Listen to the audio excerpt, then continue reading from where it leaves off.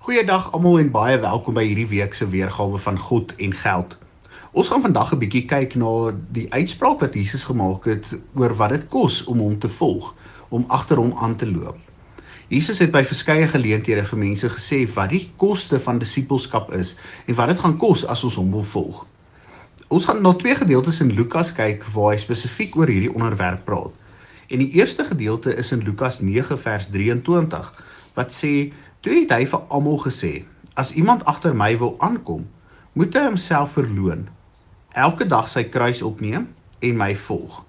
Want elkeen wat sy lewe wil behou, sal dit verloor, maar elkeen wat sy lewe om my wil verloor, sal dit behou."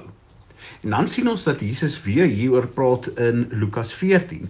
En in Lukas 14 sê hy vir sy disippels onder die opskrif die eise van disippelskap, dan sê hy, as iemand na my toe kom, kan hy nie 'n disipel wees, tensy hy afstand doen van sy eie vader en sy moeder en vrou en kinders en broers en susters nie, ja, selfs van sy eie lewe. Iemand wat nie sy eie kruis dra en agter my aankom nie, kan nie 'n disipel wees nie. En dan sien ons ook in vers 33 dat Jesus sê, so kan niemand van julle my disipel wees, as hy nie bereid is om van al sy besittings afstand te doen nie. Nou, wanneer ons hierdie gedeeltes lees, dan lyk dit soos baie harde woorde van Jesus, en ek dink in 'n sekere sin is dit. Want Jesus sê, as jy my wil volg, beteken dit basies, jy moet alles in jou lewe prysgee, en my heel eerste stel.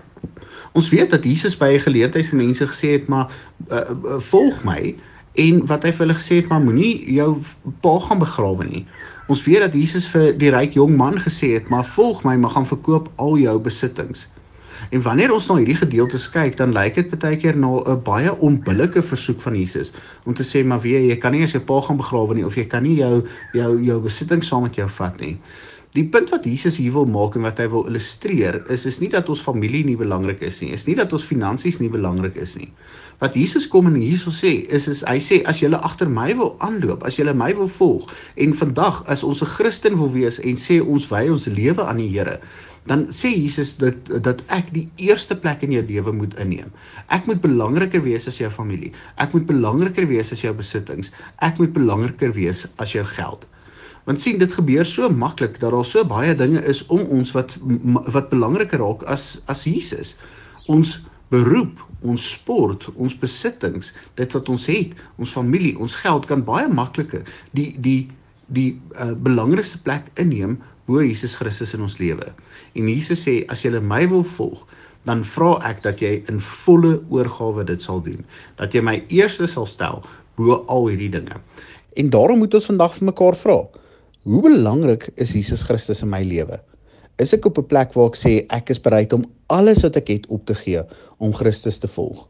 En natuurlik beteken dit nie dat die Here nou skielik van jou gaan vra om jou familie of al jou besittings op te gee nie. Ons het met mekaar dit gedeel in die gedeelte wat ons gedoen het oor die ryk jong man.